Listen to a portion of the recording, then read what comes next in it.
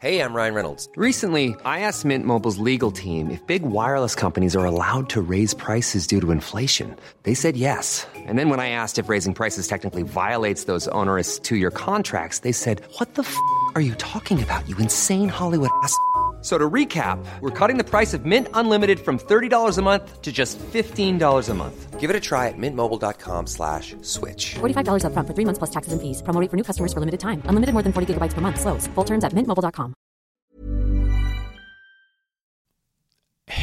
Hej på er. Vi heter Johan, Fredrik och Mattias och det här är The Usual Suspects. Och egentligen så hade vi väl planerat ett avsnitt där vi skulle tala om stora händelser och världshändelser och politik och allt möjligt. Men sen så fick vi ett sorgligt besked att en av i alla fall mina stora förebilder och hjältar, Hans Rosling, hade gått bort alldeles för tidigt. Bara 69 år gammal tror jag att han blev. En av våra absolut största folkbildare och en av våra absolut viktigaste opinionsbildare, för att han talade om det som ingen har någon koll på, vad som händer i världen. Så vi tänkte att vi har ett Rosling-avsnitt och talar om hur vi minns honom och vad man bör ta med sig från vad han gjorde och hur vi kan hjälpa till att bära det vidare.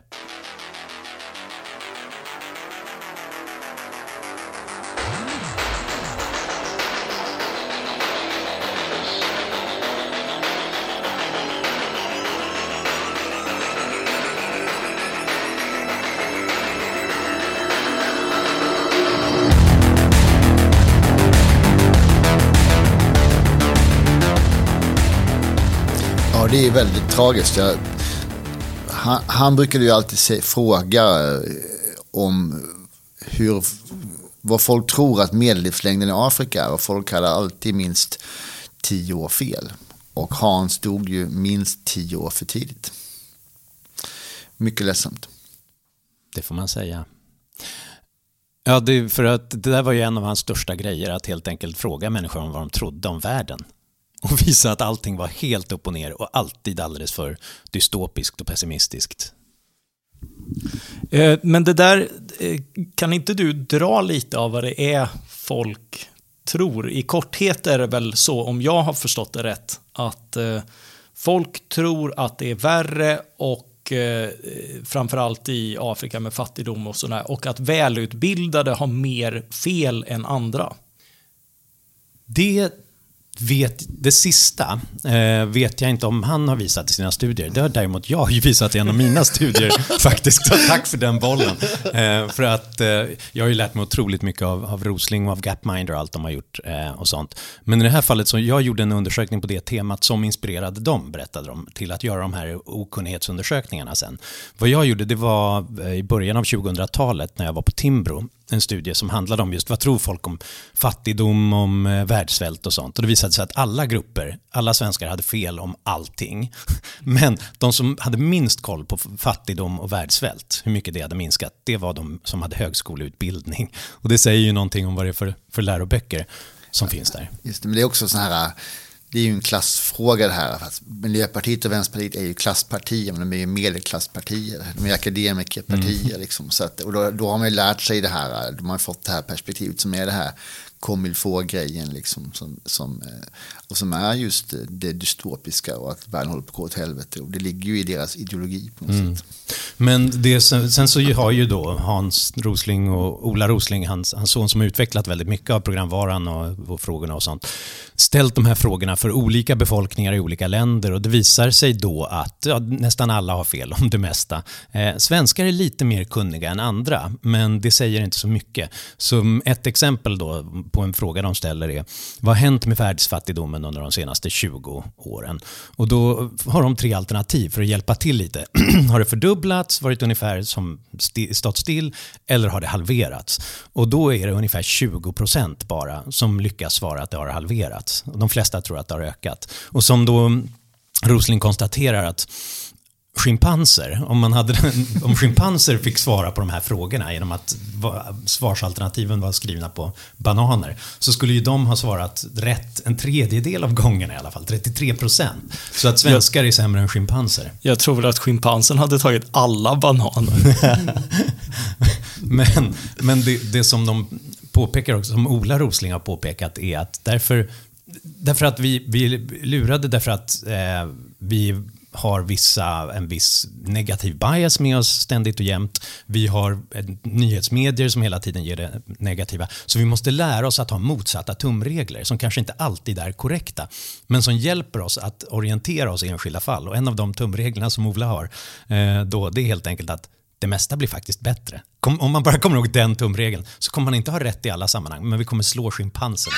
Men vi måste tala om också, för en sak är ju alla fakta och detaljer, det faktum att han var en sån otrolig opinionsbildare som var intressant. Men det var ju att han var så extremt pedagogisk på ett närmast spöklikt sätt. Han hade det där förmågan att hitta en metafor eller ett skämt eller en grafisk bild som hela tiden belyste det på ett sätt som han då uppenbarligen tränat på sina studenter hela tiden i den här kursen i internationell hälsa som han hade, men som funkade precis överallt. Och jag undrar om det inte finns någonting med hans personliga uppenbarelse också som funkade, för han hade ju den här lite så här galna professorn-imagen på något vis. Det såg ut som han hade sovit sina kläder. Och liksom. Jo, jag tror att det är och det här, eller så här, för att svara på frågan, eller så här, jag höll på att gräva i statistik igår och så var jag inne på Världsbankens hemsida, tror jag det var, och det första jag såg var ju en bild på Hans Rosling. Alltså, han var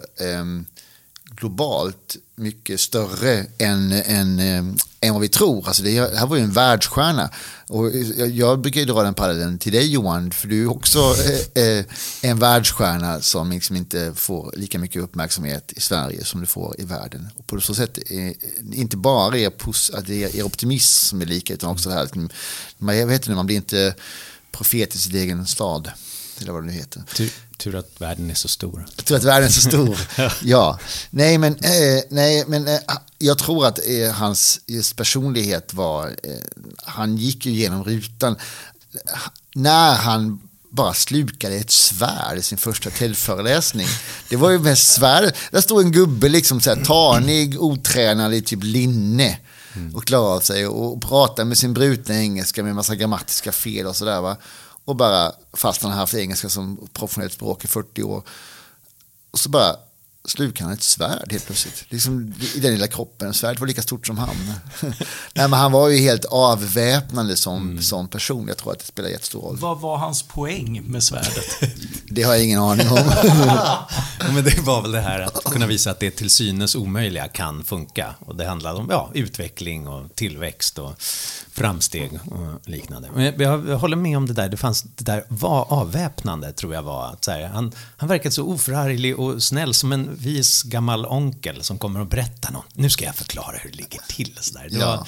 Det fanns en berättarådra i honom som var helt unik, tycker jag. Eller väldigt, väldigt välbehövlig. För jag menar, alltså, för att kolla upp statistiken, det är inte så svårt. Vi som jobbar med de här frågorna var ju redan bekanta med det han sa oftast, tyckte jag. Det var liksom, man lärde sig mer av liksom som berättargrepp eller sådär. Statistiken fanns ju redan där. Hade man grävt de här tabellerna så hade man ju sett samma sak. Men det är sant att det är mycket kommunikationsteknik och föredragsteknik som man lärde sig av den här mannen. Det är verkligen sant. Jag träffade honom första gången på en föreläsning som han höll på KTH, för att det var kring 2005, tror jag, som jag hörde talas om honom första gången. För då någon som sa, du kommer älska den här mannen, han är helt fantastisk och han säger saker du gillar. Och så höll han ett sommarprogram i P1 den sommaren som också var helt fantastiskt. Det började med, och det var verkligen då det var på den tiden man bloggade. Och det var första anekdoten han hade, så bara skrek jag så här med versaler på bloggen så här, lyssna på P1 nu. För det var när han då det var väl under någon slags militärövning eller någonting. Jag kommer inte ihåg de specifika omständigheterna.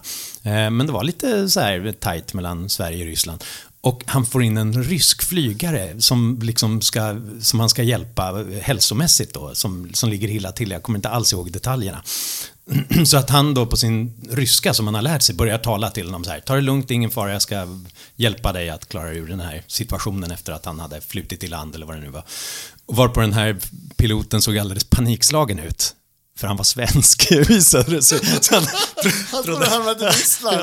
Jag trodde att han tagit sig fånga där. Och de här anekdoterna bara sprutade ur honom sådana jämt. Men jag gick till en föreläsning som han höll på KTH. Och vi hade aldrig haft kontakt tidigare. Men han kände igen mig i publiken och vi då tog med mig direkt ut på middag. Och så satt på pizza, har jag för mig faktiskt. Att det var någonstans i närheten. Och sen så satt vi och resonerade om det här. Att han såg det som sin livsuppgift. Att just, han vill folkbilda, han vill lära människor om att allt de vet är fel på alla sätt. Och det visade sig ju då också på en gång att han hade ju jättebra koll på vår idétradition. Jag uppfattar honom som att han kom från ett vänsterhåll, men han hade ju väldigt bra koll på mig, vad jag hade skrivit. Han hade väldigt bra koll på Björn Lomborg exempelvis, som han hade väldigt stor respekt för och höll inte med om alla slutsatser, men tyckte att det här är en jättebra vetenskapsman som har gjort jättestora insatser för att lära folk hur det ligger till i världen. Så en av de stora insatserna och de sätt som han hade betydelse för, Rosling skulle jag säga i svensk debatt, är att han kom nästan in som domare i en rad debatter som vi hade drivit bland annat under väldigt lång tid och sagt sånt som att det blir bättre i världen efter att länder börjar liberaliseras, fattigdomen minskar. Tillväxt är bra. Barnadödligheten minskar. Och det var ju ingen som trodde på det. Alltså, vi talade för vår egen sida som kunde hålla med om det. Men jag kommer ihåg hur många artiklar som helst i DN och Aftonbladet sånt där de skrev om så här, Norberg tror att fattigdomen minskar, blä, blä, vilket struntprat och sånt där. Och då kom Rosling in då som avväpnande, koll på fakta och som inte hade någon tydlig politisk position. Men gammal vänsterprofessor som att biståndsarbeta i Afrika i 20 år. Alla älskade honom. Ja. Och så kom han in och bara sa, nej men så är det. Det är bara lägg ner den debatten. Nu måste vi tala om hur fler ska hamna där. Fast en gång hade vi en debatt, en sån här. Jag hade påstått att fattigdomen minskar inte bara relativt utan även i absoluta tal. Och det var på den tiden jag var mest engagerad i biståndsdebatten. Och det blev någon sån här mejlväxling där allt fler auktoriteter, först var det bara en eller två såna här vänsterbråkare som bråkade med mig. Men liksom, fler och fler liksom kopierades in och till slut så var det så här. Så först var det liksom, tror jag, Rosling som blev kopia på det och som gav mig fel. Varvid du kopplades in, Johan, och du sa till Hans Rosling så här: du har ofta rätt, Hans, men här har du faktiskt fel.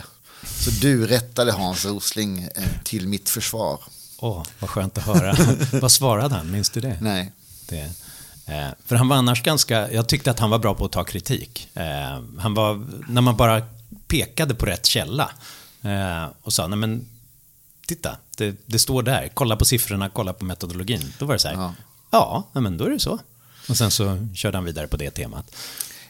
En annan anekdot. Och där ska vi ju säga till hans försvar att det talade han ju om senare, att även det absoluta antalet fattiga hade minskat stort. Ja, han hade bara inte kollat på databasen de senaste månaderna. Så var det nog. Ja. En annan anekdot som jag har en polare som vi alla känner som heter Jakob Lundberg som är doktorand i nationalekonomi i Uppsala, som är väldigt, väldigt intelligent och alltid har varit det och var väldigt brådmogen. Otroligt begåvad liberal ekonom. Precis. Som nu blir chefekonom på Timbro. Just det. Grattis Timbro, Grattis Timbro, säger jag också. Men alltså, jag har citerat Hans Rosling i en bok när han skrev Jakob Lundbergs kommentarsfältet på Jakob Lundbergs blogg. Och det tyckte jag alltid det var ju Jakobs claim to fame när han var 22, liksom att Hans Rosling hade skrivit jättebra grejer i hans kommentarsfält. Det visar också liksom hur cool Hans Rosling var. Det är stort att han kommenterar i ett kommentarsfält. Otroligt häftigt, med tanke på vad andra auktoriteter ofta gör i sådana sammanhang, verkligen bara rackar ner på dem för att de är för unga exempelvis, men att ta det på allvar och ha en seriös diskussion. Men just den där prestigelösheten får ju mig att tänka på Sven Rydenfelt som fram till liksom sin grav aldrig var för fin för att skriva en vanlig insändare. Precis, en annan liberal ekonom, lite äldre än Jakob. Numera avliden, förtjänar ett eget program. Men det jag minns av honom och som just var det här hedrar. Han hade ju alltid tid att prata med yngre och var oerhört prestigelös. Inklusive att han lyssnade på argument, kunde ändra ståndpunkt och sånt där. Så det är också sånt man känner liksom stora människor på, att de aldrig är för fina, för enkla budskap och alltid, det visar ju just den här empiriska naturen, att han ser till fakta även om de kommer från en 18-åring. Det är en jätteviktig poäng. För är man mer osäker intellektuellt eller på sitt faktaunderlag, då trycker man ju till 18-åringarna som har suttit och läst databaserna nyligen. Därför att då behöver man härskarteknik. Men det behöver man inte annars. Kommer du ihåg tillfället med Sven Rydenfelt apropå det? När han första gången kom i kontakt med argument för att legalisera narkotika på Frihetsfrontens sommarseminarium var det väl? Ja, jag brukar använda det i många sammanhang. Det är liksom min målbild för hur jag ska bli när jag själv blir äldre. Han var ju 83 bast vid tillfället och är på Frihetsfrontens sommarseminarie. Vi dricker vin och tinto och lyssnar på progg och diskuterar saker. Och diskussionen dyker in på legalisering av narkotika. Och han har inte hört om de här argumenten och frågar ju då på sitt karaktär, men vad är argumenten? Och liksom, sen lyssnar han. Säger ingenting, jaha, vad kan jag läsa mer om det här och så. Och så är det bra med det. Han är med hela kvällen. Och sen kommer han tillbaka med en joint. Ja, inte riktigt, men vår intellektuella motsvarighet, det är ju din fax i Hagsätra som knattrar till några år senare. Som också då var tidningen Nyliberalens redaktion där i början på 90-talet. Och så knattrar det in en text där Sven Rydenfelt skriver om varför narkotika borde legaliseras. Och det var något år senare, så då hade han tänkt färdigt. Och jag hoppas, alltså inte bara för... Jag håller ju med i sak och det är ju naturligtvis anekdoten ännu rarare, men jag hoppas verkligen att ha den intellektuella rörligheten, att om jag blir 83 år gammal fortfarande frågar, vad är argumenten? Sen, eller dyker upp i en 18-årings kommentarsfält och diskuterar. Och sen faxar in en artikel som med uppdaterade argument.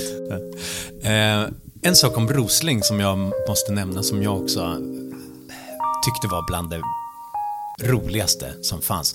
Det var att han var ju en vild provokatör mot gärna då de som har stått på hans vänsterkant och tog ner dem på ett oerhört effektivt sätt. Och det gällde allt från de som fortfarande trodde på kommunism och sånt där. Att då, han hade alltid såna här dräpande one-liners om det så här, att allting stort hänt efter att de började avveckla kommunismen. Men vadå? Nej, kommunism borde ju kunna funka. Ja, men då har jag ett kommunistparti i Vietnam och i Kina som du borde tala med, som har insett den hårda vägen att folk bara dog när de provade att göra det. Men en annan var hur han utmanade alla ekologiskt medvetna och gröna studenter som ständigt och jämt talade om att riskerna med tillväxten, riskerna med globalisering och ökade transporter och handel och kommunikationer och sånt, ska vi inte leva mer ekologiskt? Då han alltid ständigt jämt påpekade att men jag har varit i alla de här länderna som du har talat om och sett hur människor lever innan de får elektricitet och innan de får moderna transportsystem. De lever inte ekologiskt, de dör ekologiskt. Och väldigt noga med att påpeka att det här argumenten om att alla kommer inte kunna leva som vi, att det är liksom den mest chauvinistiska sättet att se på en världsekonomi, att de ska hållas nere i fattigdom och svält därför att det kommer att störa hur vi lever i övrigt och miljön. Att lösningarna måste handla om bättre teknik, om bättre ekonomiska lösningar på de problemen. Ja, där är ju så enkelt att det största miljöproblemet för människor, det är vanlig inomhusluft. Det är ju de miljoner som dör varje år av vedeldning inomhus, och det är mest kvinnor och barn. Det är liksom den by far största miljöproblemet om man ser till människor som dör av det. Den poängen har vi väl gjort alla tre flera gånger. Ja. Ja, men det är den viktigaste poängen om världen som finns, precis. att förtjäna sig att göras om och om igen. Precis. Verkligen. Ja, det var inte så, det var ett konstigt tonfall, det var inte så det som är arrogant. Men så varför tjatar jag om det nu då? Någon har ju sagt att 1 + 1 är 2 tidigare. Ja, det är sant. Men jag har ju varit oense med honom en gång till. 2 gånger. Ja. Detta. Nej, men han skrev någon jag tyckte han var lite för biståndspositiv på ett svepande sätt. Han skrev någon artikel och man ser på världshälsan och biståndets konsekvenser av det, så finns det liksom 2 olika, nu pratar jag svengelska, strands, 2 olika sätt att se ett perspektiv. Perspektiv. Ja, det ena är liksom såna konkreta hälsoinsatser som handlar om att åka till ett visst område som är geografiskt definierat och lösa ett praktiskt hälsoproblem, att sätta en nål i varje barn som är inom det området. Där har biståndet varit stora framgångar, utrotat en rad olika sjukdomar och räddat livet på jättemånga människor, gjort det bättre för väldigt många människor. Vaccinationsnålar syftar du på. Ja, kan det vara bra att påpeka? Ja, precis. Jo, men för det, ofta är det så, ibland är det ju inte bara nålet, det kan vara annat, men det är rent konkreta enskilda åtgärder. Det är väl inte alls samma sak som att bygga upp sjukvårdssystem. Den här skillnaden har väldigt många i den här debatten svårt att förstå, och han skrev i en artikel någonting om hur biståndet hade bidragit till alla de här positiva sakerna som ökad förväntad livslängd och minskad spädbarnsdödlighet. Och liksom bidrag till sjukvård generellt. Och då skrev jag en hård motartikel där jag visar på massa forskningsresultat som visar liksom att det är tvärtom, att pengarna försvinner, att bistånd till stora sjukvårdssystem ökar korruptionen och minskar de offentliga sjukvårdsutgifterna och massor av här saker. Och sen så slutade jag med att citera en vetenskaplig artikel som var skriven av 5 hälsoforskare, där de hade liksom gjort såna här makrostudier av vilka faktorer som påverkar de här hälsofaktorerna mest. Och den faktorn som var helt avgörande, skriver de här forskarna, var ökad BNP per capita. Och en av de som hade författat artikeln hette Hans Rosling. jag tycker jag var elak. Men jag använder ju honom för att jag tror precis tvärtom, att det är ett sånt grepp han uppskattar. Det är retoriskt briljant. Det är ju också en sån här prestigelöshet att kunna erkänna att man har fel. Det är liksom ingen fara. Alla har fel emellanåt, och inte minst i nuvarande medieklimat när man tar åt sig och sprider nyheter från alla möjliga håll och kollar den här studien och så. Alla kommer ha fel, men det som är talande är ju hur man hanterar det. Jag vet inte om vi ska komma in på det, men jag kommer hela tiden att tänka på kopplingen mellan framstegsoptimism och klassisk liberalism. Och varför de är ihopkopplade, och det tog mig något år att förstå varför de här 2 sakerna var så tätt sammankopplade. Och jag antar att det beror på att gillar man politik eller politisk maktutövning, så måste det finnas någonting att åtgärda. Och gillar man inte politisk maktutövning, så vill man inte att det ska finnas någonting att åtgärda. Om man nu ska vara, det blir ju lite cyniskt, va? Men man vill att det ska ordna sig. Då har staten inte lika stor roll. Precis. Men det är som Rachel Mencken uttryckte det, att politiker som vill ha makt, vad de gör är att se till att människor är rädda. Se till att väljarna ständigt oroas över nya hemska saker, därför att då kommer de hela tiden vilja bli ledda till trygghet och säkerhet. Just det, men det var därför vänstern aldrig ville erkänna det som du och andra höll på med i början på 00-talet. Det sa så här liksom att det blir faktiskt väldigt mycket bättre, och därför behövs det ingen världsrevolution, utan det behövs liksom tvärtom ännu mer liberalisering, alltså det kan gå ännu bättre. Så det var väl också en bild av liksom, det var väl en kamp om verklighetsbilden för att sätta en stämning av huruvida det behövdes mindre eller mer politik. Jag vet inte. Har ni någon annan analys? Nej, men jag tror att det ligger väldigt mycket i det. Och tittar man historiskt sett på alla våra stora liberala, eller de flesta i alla fall, stora liberala företrädare från Locke och Smith och fram till så här Macaulay på 1800-talet. Det som var slående jämfört med de andra som fanns i deras tid är att de trodde på någon slags dynamik. De trodde att saker skulle kunna bli bättre. Och de trodde att människor fick vara fria, om de fick en typ av institutioner av rättssäkerhet och frihet, då kommer de skapa fantastiska resultat. De skapar 1000 av en i den ratio som väl John Locke lägger fram i Two Treatises of Government, om de får vara fria. Och därmed finns det ju någon slags naturlig tro på att det händer ganska bra saker när människor får vara fria. Men det är ju å andra sidan en annan sak än att vara allmänt optimistisk om framtiden. Därför att det finns ju andra saker som kan hända. Människor kanske inte får den friheten, exempelvis. Därför att vänstern eller Donald Trump lägger en massa stenbumlingar i vägen. Det är lite grann det problem jag sitter och skissar på i slutet av min bok, med tanke på att det finns ett antal trender för närvarande som gör att även om vi liberaliserar väldigt mycket, även om ekonomin går bra, så är väldigt mycket intecknat i välfärdsskulder, demografi och annat. Så frågan är hur mycket vi kan drömma om materiell förbättring under de närmaste decennierna. Om vi ser till förväntningar på inte minst välfärdssystem, pensioner och annat. Det mesta talar för att de kommer att bli lägre än för tidigare generationer. Och det kräver väldigt stor kompensation. Och då är frågan, är det...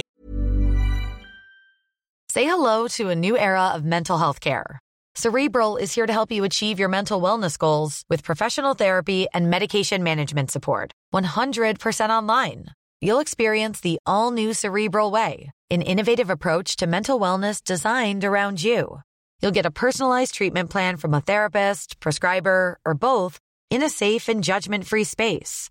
Your Cerebral therapist or prescriber will outline a customized plan with clear milestones along the way, so you can get to feeling your best. With Cerebral, you're not alone in your mental health journey. We're here to empower you to live a fulfilling life. So take that first step towards a brighter future and sign up today at Cerebral.com/podcast and use code ACAST to get 15% off your first month. Offer only valid on monthly plans. Other exclusions may apply. Offer ends July 31st, 2024. See site for details. Blir det då, i och med att liberalismen klassiskt har knutits väldigt mycket till framsteget, löften om framsteg sådär, hur motiverar du frihetens institutioner i ett annorlunda läge där de materiella utsikterna inte är toppen? Det enkla och billiga svaret, men jag hoppas att du har ett bättre, men det är att då får vi se till att det finns massor av entreprenörer som ser till att driva ner priset på fantastiska manicker till nästan ingenting, så att vi har råd med det, även om staten har slösat bort alla våra pengar. Ja, det är också mitt svar. Ja, okay. Men det är ju möjligt att inte ens det räcker. Och det är ju möjligt att inte ens de får chansen, därför att folk i oroliga tider tenderar att bli mer kollektivistiska, och så blir det en självförverkligande spiral åt andra hållet. Men du pratar ju då om så här mogna, jätteavancerade länder. Så fungerar det ju inte i de här länderna som är dynamiska, som har högst tillväxtsiffror, som utvecklas så jättefort att vi knappt kan se det. Jag vet inte om jag har nämnt det tidigare, men jag upptäckte jag var i någon databas och bara såg en siffra så här, bara Indonesien har ju halverat sin fattigdom mellan 2005 och 2009. Helt sjukt. Det är världens fjärde största land, världens största muslimska land. Och de har bara enorm tillväxt och bara så här, pops. 50 miljoner, ja, men 50 miljoner människor som bara inte längre äter grus. Det är otroligt. Och jag retade mig som bara den på alla de här människorna. För under den här debatten, när du var som mest drivande, Johan, globaliseringsdebatten, så var det ju bara, det är bara Kina. Och jag är fortfarande det är bara Kina, det är inte sant. Det är jävligt överallt. Men det är sant, men det börjar tystna nu, skulle jag säga. Men det är ju lite...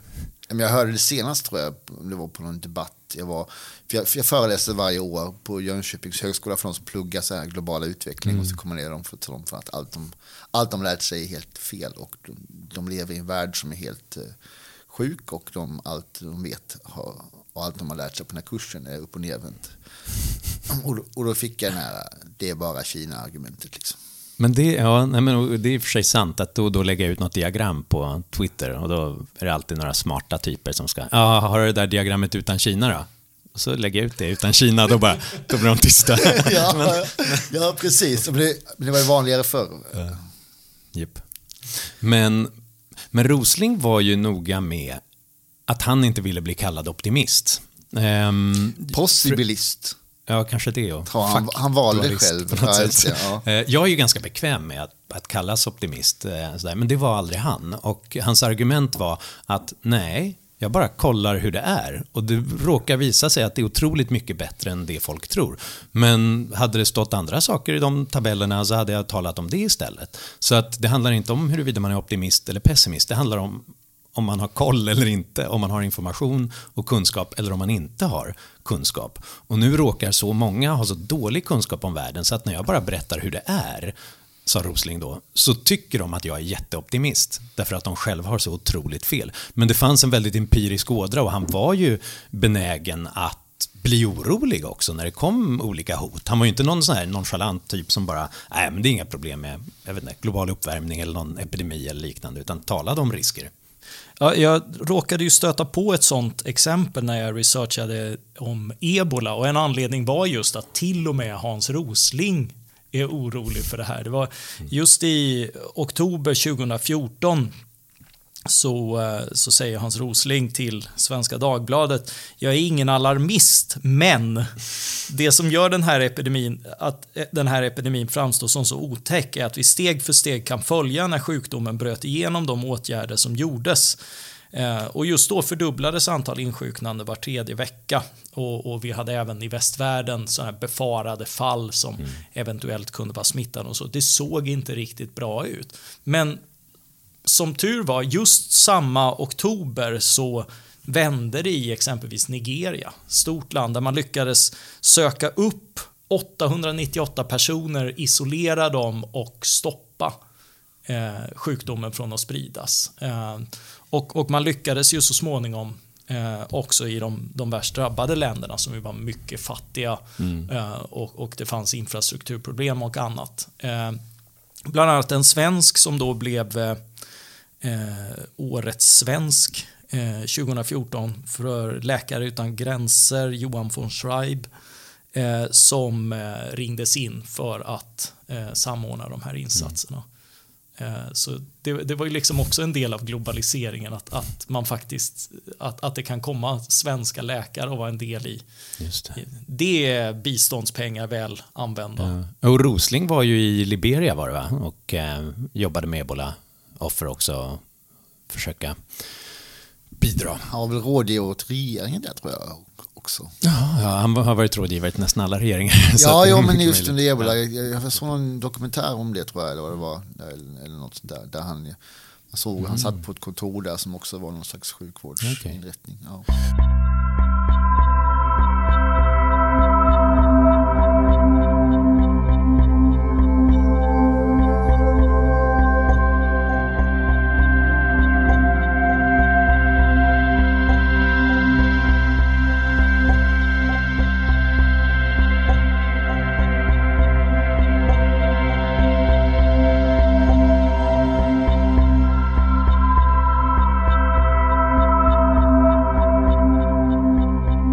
Men det där är väldigt intressant, Mattias, för att varje gång när det sen händer och smäller till så finns det ju en tendens att dramatisera. Och jag vet att där använde han ju sina pedagogiska färdigheter till att visa hur det exponentiellt kunde verkligen spåra ur fullständigt om vi inte gör någonting nu. Jag skrev lite om det där när apropå medielogik kring det hela, att det fanns ju ganska mycket tidningsnotiser och rubriker som talade om att vi kan snart, nu säger amerikanska myndigheter att vi kommer snart ha 1,4 miljoner fall av ebola, och det kommer bli endemisk till de här länderna och sen kommer det spridas över hela världen. Och det blev inte 1,4 miljoner fall. Det blev i då första skedet som de varnade för, utan det blev 30 000 totalt globalt. Och nu förklarades den vara över dessutom förra året. Men det här berodde ju på då att det var ju America's Centers for Disease Prevention and Control, eller vad det heter, som då hade olika scenarier om vad som skulle kunna hända. Och så hade de ett scenario som var, okej, om människor inte förändrar sitt beteende överhuvudtaget, och om de inte då börjar ha mer säkra begravningar exempelvis, som var den stora oron, att de hela tiden var nära den döda, ja, då kan det spåra ur på det här sättet. Men det är ett absolut högsta, värsta scenario. Det är inte särskilt sannolikt. Vilket då ledde till nästa skede att alla journalister sa 1,4 miljoner fall redan närmaste månaderna. Jo, anledningen till att jag tittade på det här var ju just lite mediala, eller ska vi säga alternativmediala skildringar av det här. De som ägnar sig åt alternativa fakta. Ja, lite grann. Det här var jättepopulärt på rasistsajterna. Avpixlat och andra skrev oerhört mycket om ebola. Om ebola under utbrottstiden och sådär. Det vet man ju hur negrar är. Ja, det var ju precis, alltså den som vi tittar i kommentarsfälten där kan ju notera att det är väldigt mycket fördomar där. Och det här är ju också Sverigedemokraterna i riksdagen, ett parti som inte är som andra, försökte slå mynt av det här. De förespråkade karantän för alla hjälparbetare som hade varit där nere, fast det inte var medicinskt motiverat, sa läkarexpertisen. De ville ha gränskontroller tillbaka i Europa för detta och sådär. Wow.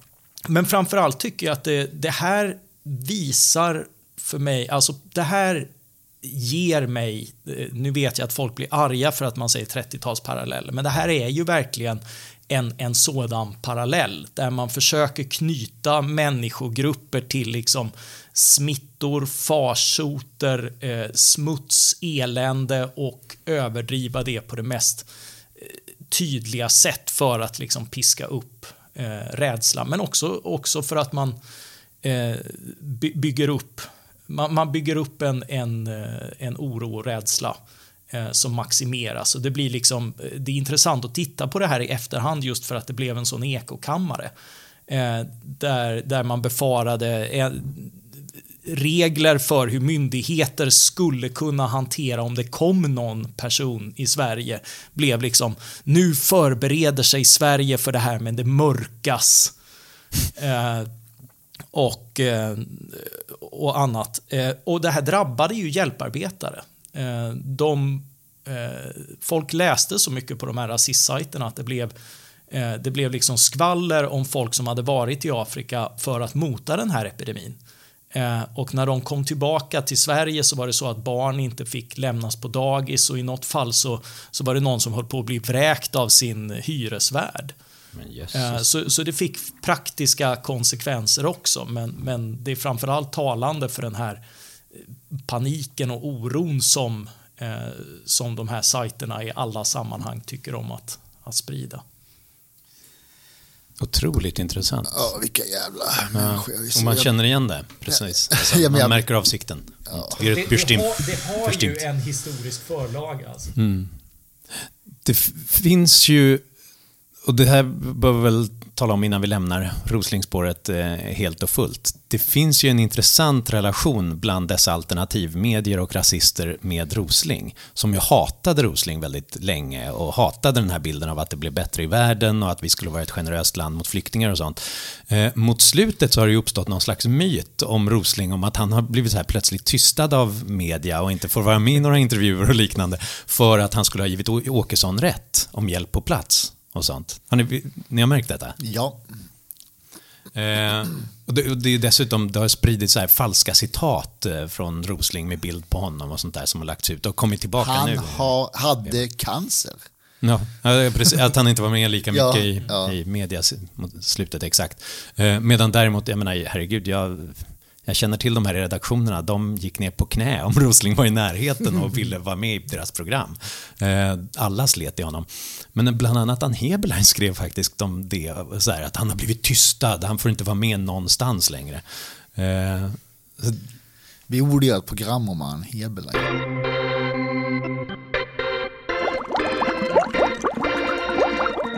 Ja, jag märker att hon återkommer lite. Men hon har väl inte riktigt den där empiriska världsbilden som Rosling hade, utan hon plockar något som känns. Hon är ju teolog. Men vi måste därför nämna det här. Vad var det då som gjorde för att Rosling då plötsligt började användas av den här sidan? För det finns då, de rycker loss de här citaten om att säga, men Åkesson har ju rätt. Och när han sa att Åkesson har rätt, då fick han inte vara med någonstans längre. Vad han sa var att vi måste hjälpa på plats. Och UNHCR och de hjälporganisationerna och flyktinglägren i Turkiet och i Libanon och sånt där, de behöver mer resurser och det har Åkesson rätt i.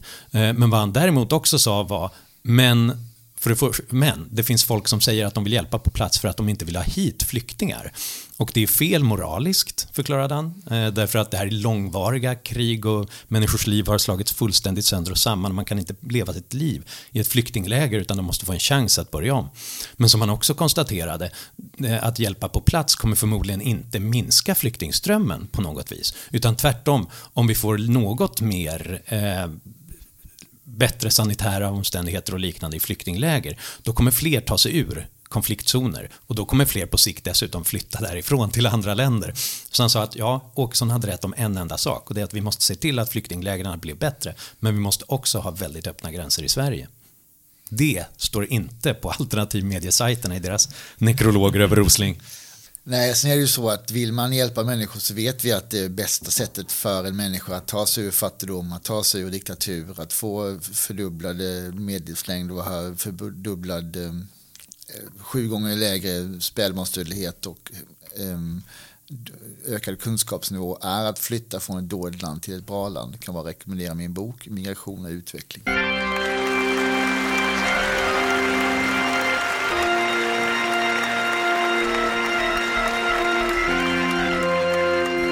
Det här är också det är ju så tydligt att det är att jämföra olika saker.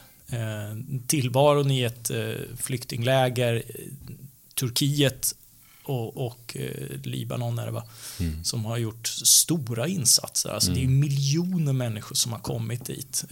Och det har ju också uppstått en väldigt, i alla fall i Turkiet där man mäter en mycket mättad opinion där. Alltså folk är väldigt invandringskritiska mot syrier numer. Därför att det har kommit så oerhört många. Så det är ju läger där väldigt mycket basala grejer saknas.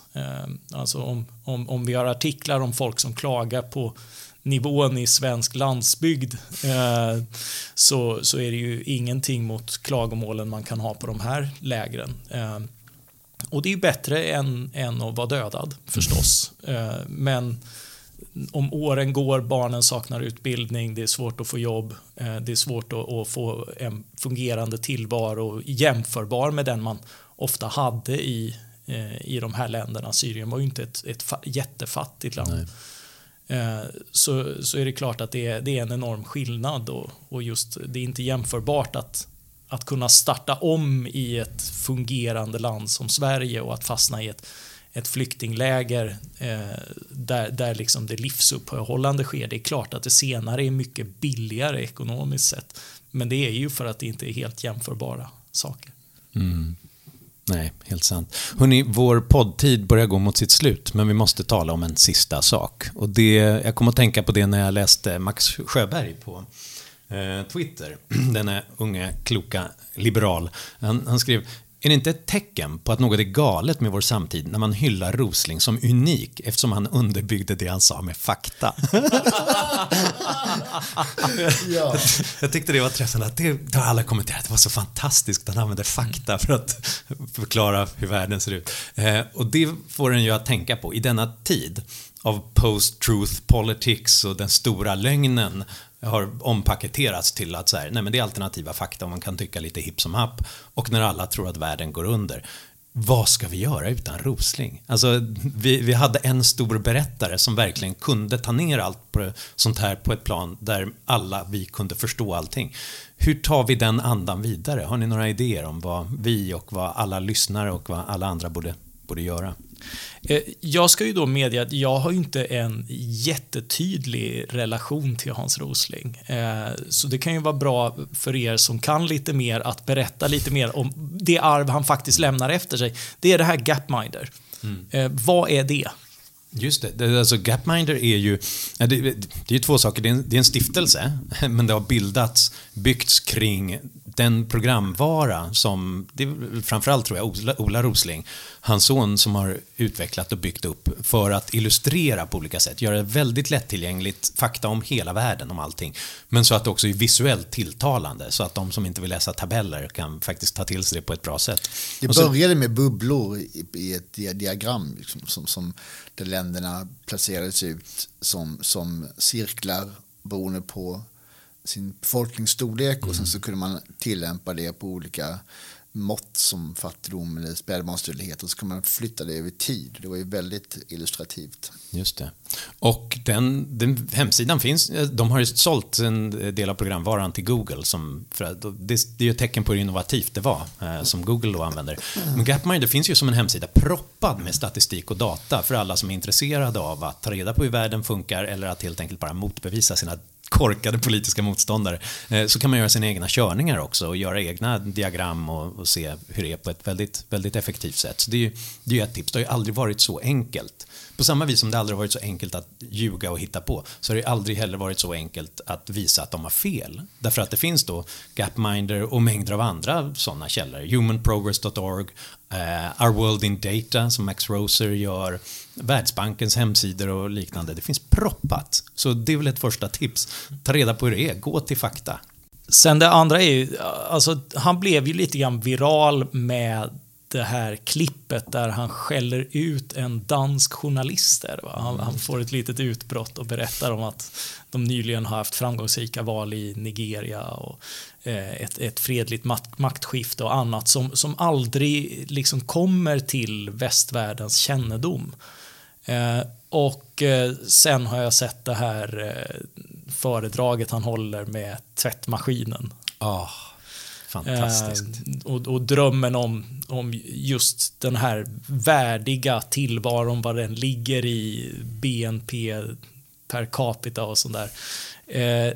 Finns det något mer? Det här ska man ju definitivt leta upp och se, men vad finns det mer? Googla fram Rosling och The Washing Machine om ni inte har sett den. Det är en fantastisk bild av hur en sån, som vi tycker, banal uppfinning verkligen kan revolutionera världen, och gav honom tid att läsa böcker istället för att, och hans mamma istället för att sitta och tvätta hela dagarna i ända. Jag tänker faktiskt på, för nu har vi kritiserat Ann Heberlein.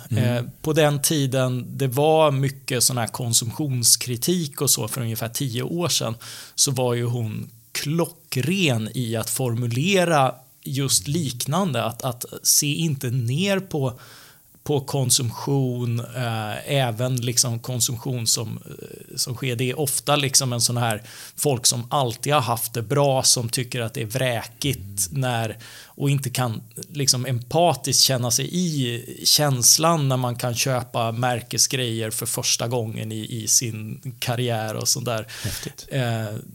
Det gjorde hon oerhört bra. Förvisso på en annan nivå än den här tvättmaskinen, men jag tycker att konsumtion och välstånd behöver försvaras överhuvudtaget. Det är alltid trevligt. Absolut. Som svar på din fråga, så det finns ju mängder av sådana. Alltså mängder av bra föreläsningar som Rosling har gjort till så här, hur man gör det till ett partytryck att tala om vaccin och häller i olika så här cocktailglas och skicka vidare och sånt där, med bland annat Bill Gates sin cameo. Så att det alla egentligen borde göra, ta nästa hemmakväll som man har, det är att bara sätta sig med ett glas vin framför datorn och bara googla Hans Rosling. Eller kolla på YouTube, Hans Rosling, så får man upp mängder av klipp som är liksom den bästa pedagogik och de roligaste sätten att lära sig om världen som ni någonsin har skådat. Hans första tillföreläsning, han nämnde det, eller? Men när han slukade svärd. Just det. Det du återkommer till svärdet. Ja, men jag tycker det var så coolt. Det visar ju hur Rosling funkar. Han kunde göra de där sakerna. Men jag tycker han har fel i det här. Det är fortfarande en nyhet när ett demokratiskt val i Afrika leder till ett fredligt maktskifte. Han har ju fel. Alltså när Senegal hade sin första här om nu för några år sedan, 2 år sedan tror jag det var. Så var det första gången som Senegal liksom, då var det, de har haft ett fredligt maktskifte i Senegal. Så där jag tycker han var lite elak mot den här journalisten. Tyckte du att det rapporterades mycket om det? Nej, men det faktum att det är en nyhet. Ja. Kolla, de har haft ett fredligt maktskifte. Visar att han har inte, det är inte sant det han säger om demokratin i Afrika. Jag trodde att Roslings poäng var att det här berättar ni aldrig om. Att liksom det håller på att ordna sig i världen. Utan ni tar bara upp att men det håller inte på att ordna sig i världen. Demokratin i Afrika är inte bra. Nej, men den är otroligt mycket bättre än den någonsin har varit och otroligt mycket bättre än vad alla tror. Och det är väl det som är Roslings poäng. Inte att vi ska vara nöjda. Det tror jag aldrig att han sa. Nej, men jag tycker ofta att hans optimism om utvecklingen i Afrika politiskt var överdriven. Ja, mer om detta någon helt annan gång. Ja. För nu borde vi sluta. Men kom vi fram till vad man skulle göra mer? Man ska träda på data, kolla in Hans Rosling och protestera när folk säger dumheter. Ja, ett diagram i veckan sociala medier. Ja. Eller det där Hans Rosling partytricket. Folk får väl mejla in om de verkligen har kört Hans Rosling parties. Det vill jag verkligen höra om. Och om folk har tips på andra roslingska partytrick, hur förklarar man tillväxt, hur förklarar man fattigdomsminskning och frihandel med cocktailglas? Jag tänker mer på William Easterlys rätt negativa beskrivning av, apropå utöver vacciner så var det ju en person på Världshälsoorganisationen som i princip gjorde mycket för att utrota magsjukdomar och sådär. Men han kunde ju bara prata om diarré på sina fester, så han blev aldrig speciellt populär. Men han gjorde stor nytta i praktiken. Det kan man ju också få bli viralt på andra sidan. Tala om det. Och är det någon som har lånat mitt exemplar av The Tyranny of Experts? Lämna tillbaka det! Ja, så att om någon har lånat Fredriks exemplar av Tyranny of Experts eller om ni har bra partytricks om hur man talar om världens utveckling, så skicka in det till norbergsegerfeldtsvensson@gmail.com norbergsegerfeldtsvensson@gmail.com eller på vår Facebook-sida. Yes. Nu går vi ut i världen och försöker vara Hans Rosling. Ja, det lät pretto, men okej då. Ja, det är ingen dålig insats att i denna tid av liksom ungdomskult och alternativa fakta att liksom ha som livsgärning att på gamla dagar bli en idol på grund av fakta. Det är ingen dålig livsgärning. Tack Hans. Tack Hans Rosling. Tack Hans Rosling. Och tack alla ni två här för en bra podd. Tack. Nu går vi och sväljer svärd. Det gör vi.